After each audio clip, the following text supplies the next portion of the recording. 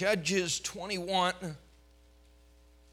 We'll read one verse, verse 25. In those days there was no king in Israel. Every man did that which was right in his own eyes. Several times in the book of Judges it mentions that there was no king in Israel and every man did that which was right in his own eyes. But it shouldn't come as a surprise because Israel up to this point had never had a king. So was that really a requirement to doing right? Because if you go back one book to the book of Joshua, you'll realize that in Joshua, Israel was doing that which was right. In Joshua, we see Israel's walking by faith. In Judges, Israel's walking by sight. In Joshua, they were conquering. In Judges, they were being conquered. In Joshua, the children of Israel, the people of God, were moving forward. In the book of Judges, they were moving backward. In Joshua, they were enjoying God's blessing. In the book of Judges, they were suffering the consequences of their bad decisions.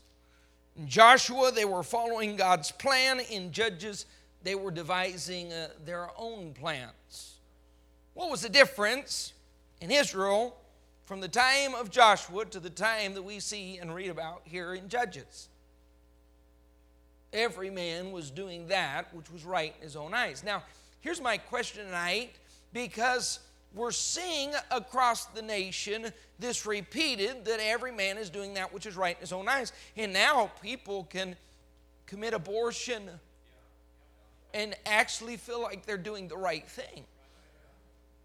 Participate in adultery and fornication and homosexuality and actually feel good about themselves while they do that. This world has always done exactly that. They've done that which was right in their own eyes. They molded their conscience to their desires, and they feel no grief or remorse for the sin that they've committed because they've convinced themselves that their opinion or their feeling, their desire is actually the right thing to do. Now, that's something you would expect to see in the world because that's what we call humanism. Wasn't that the first sin? Didn't Eve do just that? She went out and did that which was right in her own eyes. Satan convinced her what you're going to do in taking of the fruit of that tree is simply become enlightened, and God doesn't want you to become as wise as he is. And he convinced Eve, listen, if you do that, that's not the wrong thing. That's actually a good thing. And when she went out and took that forbidden fruit, she was doing that which was right in her own eyes. Now, sadly enough, this is most of Christianity in 2013. We have so strayed from this book, and because the average Christian doesn't read this book on a daily basis, it's hard to be guided by the Word of God. Let me just say this. You do have the indwelling of the Holy Spirit if you're saved. But the Holy Spirit has to have the Word of God to work with. So if you're not filling yourself with the Holy Spirit, here's what will happen. You'll soon form an opinion, because man is proud, soon form an opinion and be guided by his own opinions, his own logic, his own human reasoning, and declare that to be right. If you traveled from church to church and place to place, you'll find religious people all across this planet, and everyone doing something different. And the majority totally convinced they're right. Now, surprisingly enough, if you ask these people how many have read their Bibles 5 or 6 times, you'd find the percentages are extremely low. So what they're doing is not actually biblical, it's called logical. They can justify any verse you bring out, they can twist it, misread it, misquote it, and still defend themselves, because really it doesn't boil down to what does the Word of God say. Now, here's what I want to ask you tonight. Do you really want a king? And if you want a king in your life, who do you want to be on the throne? Because here's what they were saying: we are rejecting God as our king, because they had never known a democracy. All they'd ever known is a theocracy with God ruling them. And as long as God was their ruler, things were working out well. Hadn't God led them through the desert, provided their needs, taken them into the promised land, helped them conquer cities that were unconquerable like Jericho?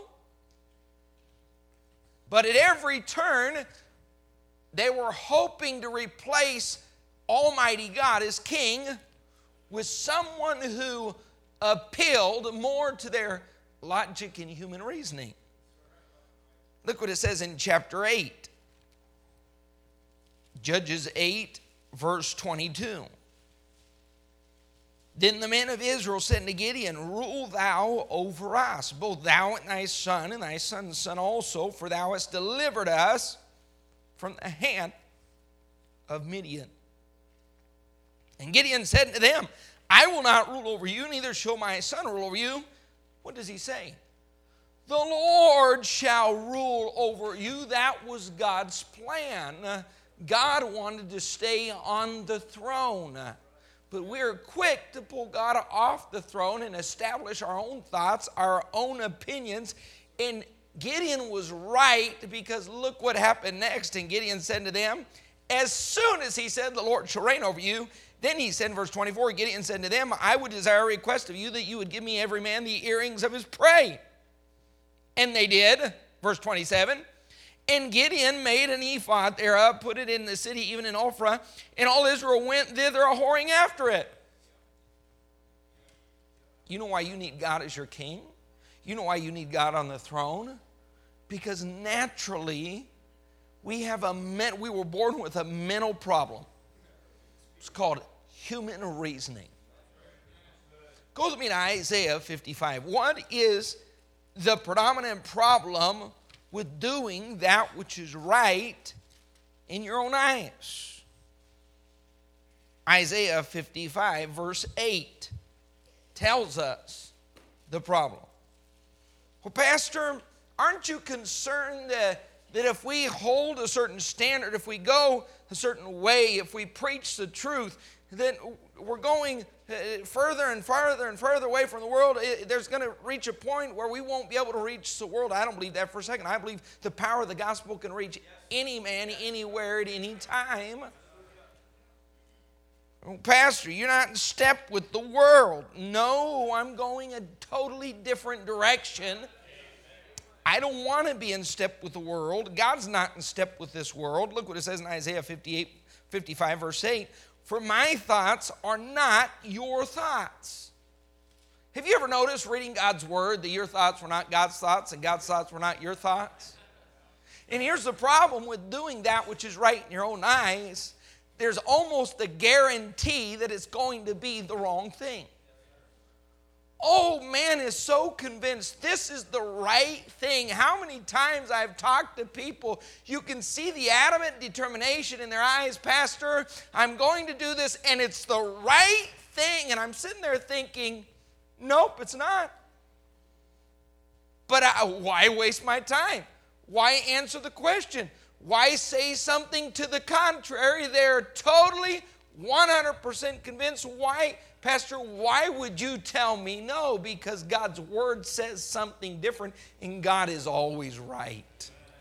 He's just always right. I wouldn't fight it. I wouldn't debate it. He is just always right. And God's thoughts are not our thoughts, and God's ways are not our ways. We think differently than the Almighty does. Eve thought she was right, and she was so wrong.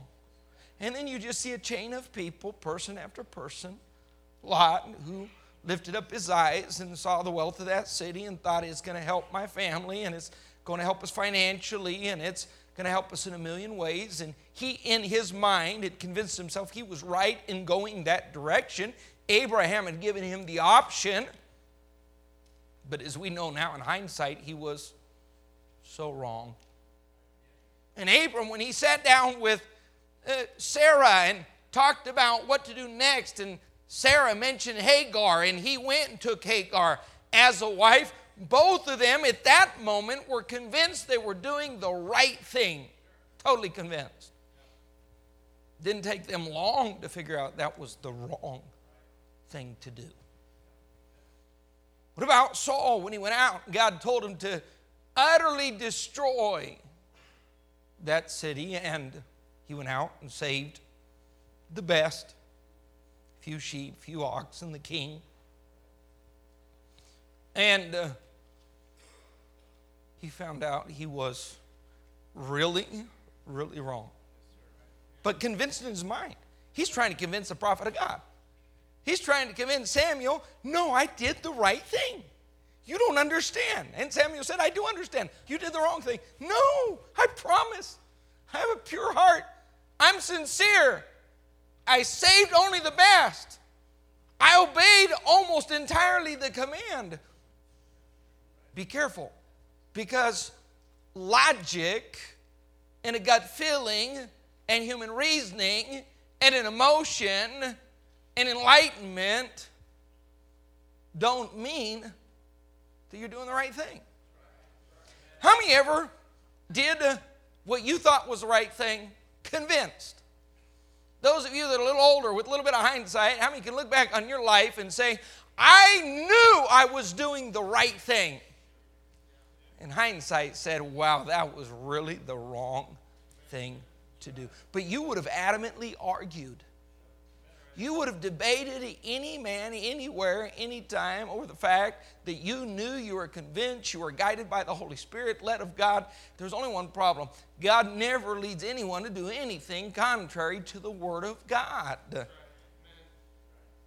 Man, in this day and age, I'm not concerned about the world doing that which is right in their own eyes. I'm concerned about Christians who are 100% convinced they're doing the right thing. And they are doing the right thing. Pastor, am I doing the right thing? Absolutely. Are you convinced it's the right thing? Absolutely. So you're telling me, you can look me in the eye, that is the right thing to do. Absolutely. That is the right thing to do in your eyes. But I'm not talking about your eyes, because that doesn't always mean there's a good reward. I want to know that it's the right thing in God's eyes. That's why He gave us this book. That's why I want to stay in this book. That's why I have one obligation, and that's to preach the Word of God. And if you're not reading and studying and meditating, here's what you're going to see in Joshua chapter 1. In Judges, every man is doing that which is right in his own eyes. And it's chaos. It's apathy that leads to apostasy, and then the apostasy leads to anarchy, and it's absolute chaos because every man is doing that. They're not united, they're divided. They're not progressing, they're digressing. Why? Because every man has his own agenda. Every man is convinced in his own eyes, I am doing that which is right. And this is the darkest chapter in Israel's history. If you read the book of Judges and some of the stories, it turns my stomach. What they did, and they didn't just do it with a criminal mindset, they actually did it convinced they were doing the right thing. Did you know people have thrown their babies to the crocodiles? Convinced they were doing the right thing?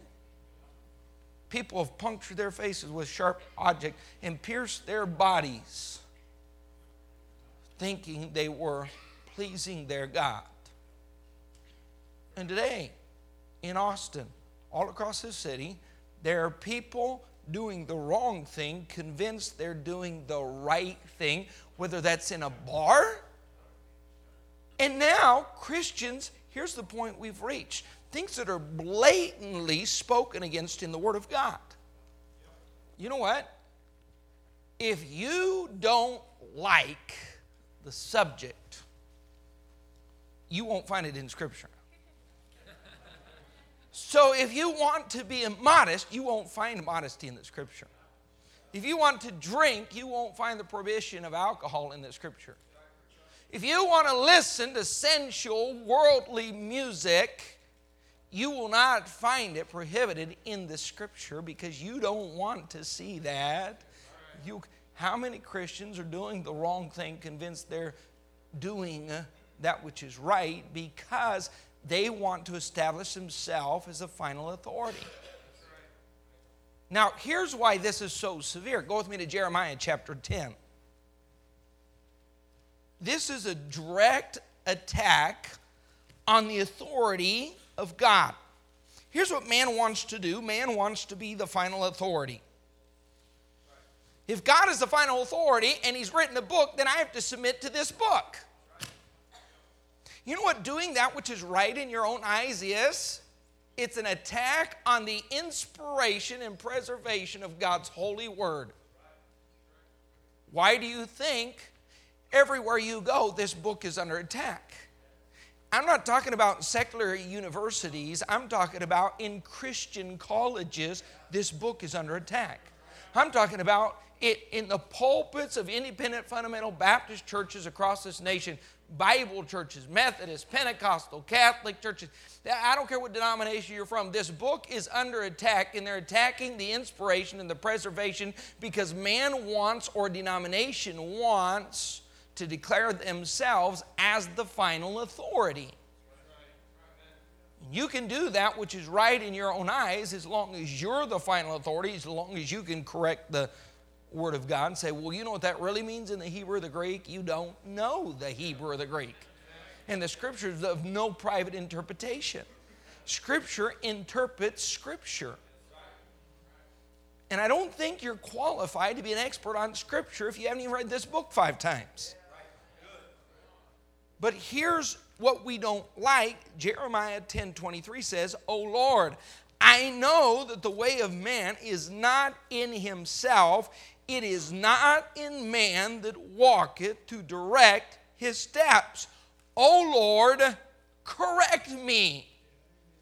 How many truly would pray with a sincere heart and say, I know I have a brain. That brain is naturally humanistic because you're a human. You're born with human DNA. I don't care what they told you in the public school. You did not come from a monkey. You came from your mother, and your mother came from her mother, and her mother came from her mother, and her mother came from Eve, and Eve came from God. So there's no monkey involved, and you have a very clear, functional brain, and that brain is naturally humanistic. And the only way to correct that is to get in the Word of God and say, God, it's not in me to direct my steps. I need you to direct me. Now, when we do that which is right in our own eyes, now this is a very common thing, even among Christians, and more common as we get closer to the last days. We know the direction, not just our countries are headed or this nation is headed, but Christianity in general is headed towards a great, and is falling into a great apostasy. And that apostasy is caused by every man doing that which is right in his own eyes. And using the Scripture to justify it. The very Scripture that person doesn't read, they're using to justify their wrongdoing. Now here's the problem.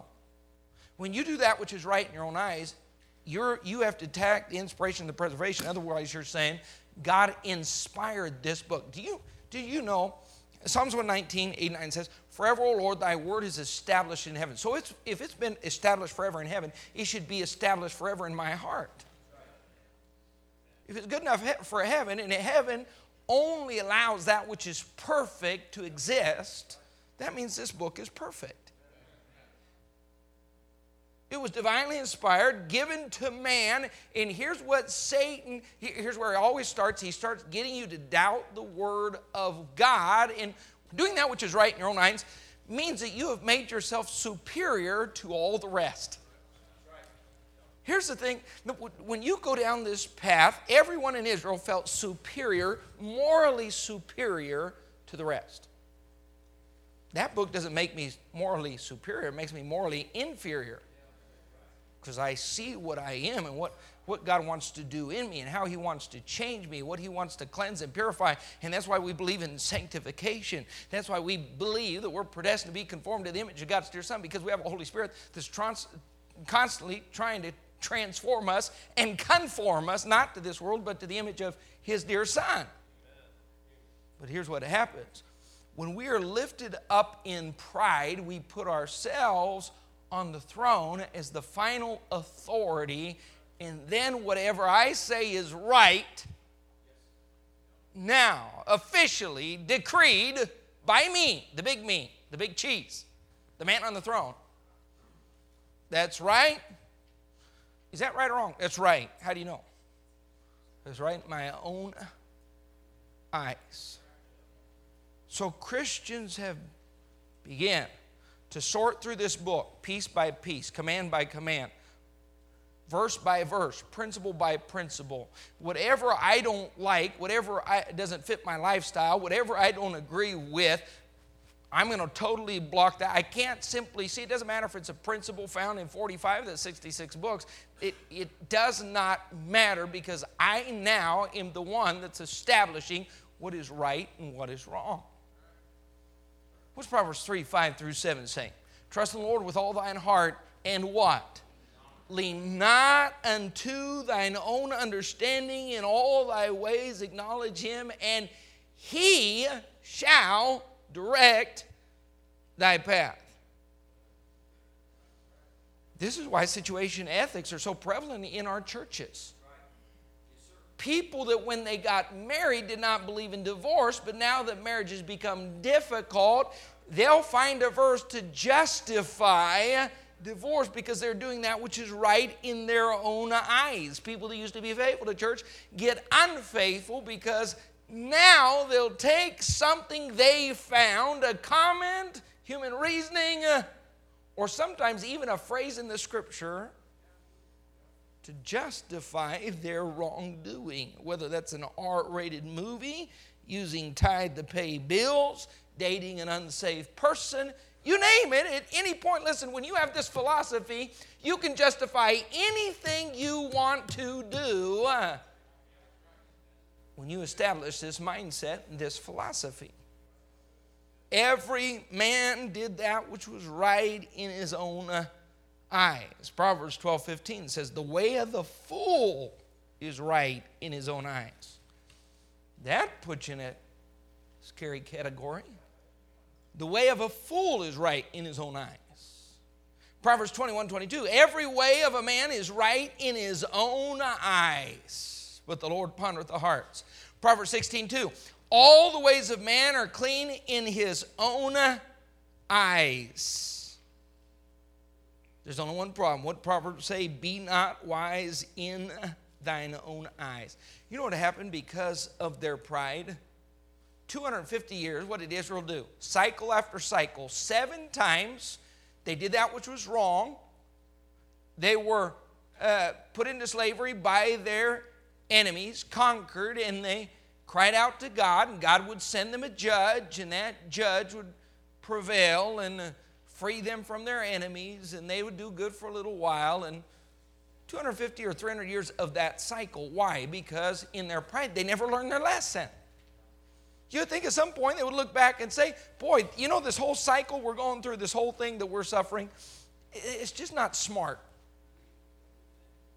Young people, don't wait for experience to grow wise, or you're going to have a lot of bruises and scrapes and scars and bad memories.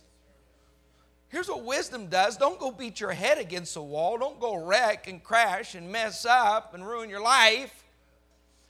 Why don't you, now listen, why don't you watch people as they take different paths and fast forward to when they're 50? Don't fast forward to 30. 30 doesn't mean they've paid the full consequence or received the full reward of their action. Fast forward to 50. You know what I do? I want to look at 50-year-olds and say, those that have been successful, those are the ones I want to imitate. What have you done? And here's what I've seen. These men that we've brought in, these are men that have stayed true to the Word of God. They've not done that which is right in their own eyes, but they've done that which is right in God's eyes. And reap the reward. And I say, boy, that's something I want in my life, in my marriage, in my kids, in my ministry. But here's what you'll have. You'll have these kids. Look at someone that's 22. Well, look at him. He's fine. For now. Give him a decade. Yeah, show me his marriage in 10 years. Show me his kids in 20 years. Show me his life or his wife. They can't comprehend what's around the corner. So fast forward and say, okay, let's go take a look at people that have taken that path and that are 48, not 28.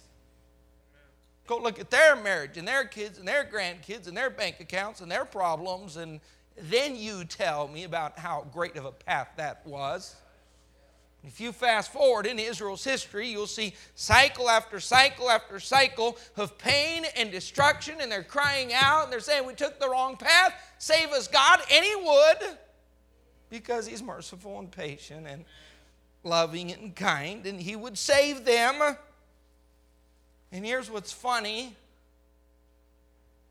Even despite the mess they made, He'd send a woman with a nail in a glass of milk. A judge with the jawbone of a donkey. That's how little God needs to rectify any situation. A woman with a rock on the top of a wall. God said, that's all I need, and I'll solve this problem. But I know you, in another 50 years, you'll be down the same trail, doing that which is right. Why is man caught in these cycles? Because man has a DNA that's human. And you have to fight it every day. Just because you've been saved for 20 years doesn't mean you won't have this problem. This means it doesn't matter how long you're saved, you have to fight it with your kids, and then you have to fight it with your grandkids. You have to fight it today, and then you have to fight it 20 years down the road from now, because even though you've been this long in the Word and this long in church, you still deal with a human nature that's trying constantly to climb onto the throne. So here's the real question.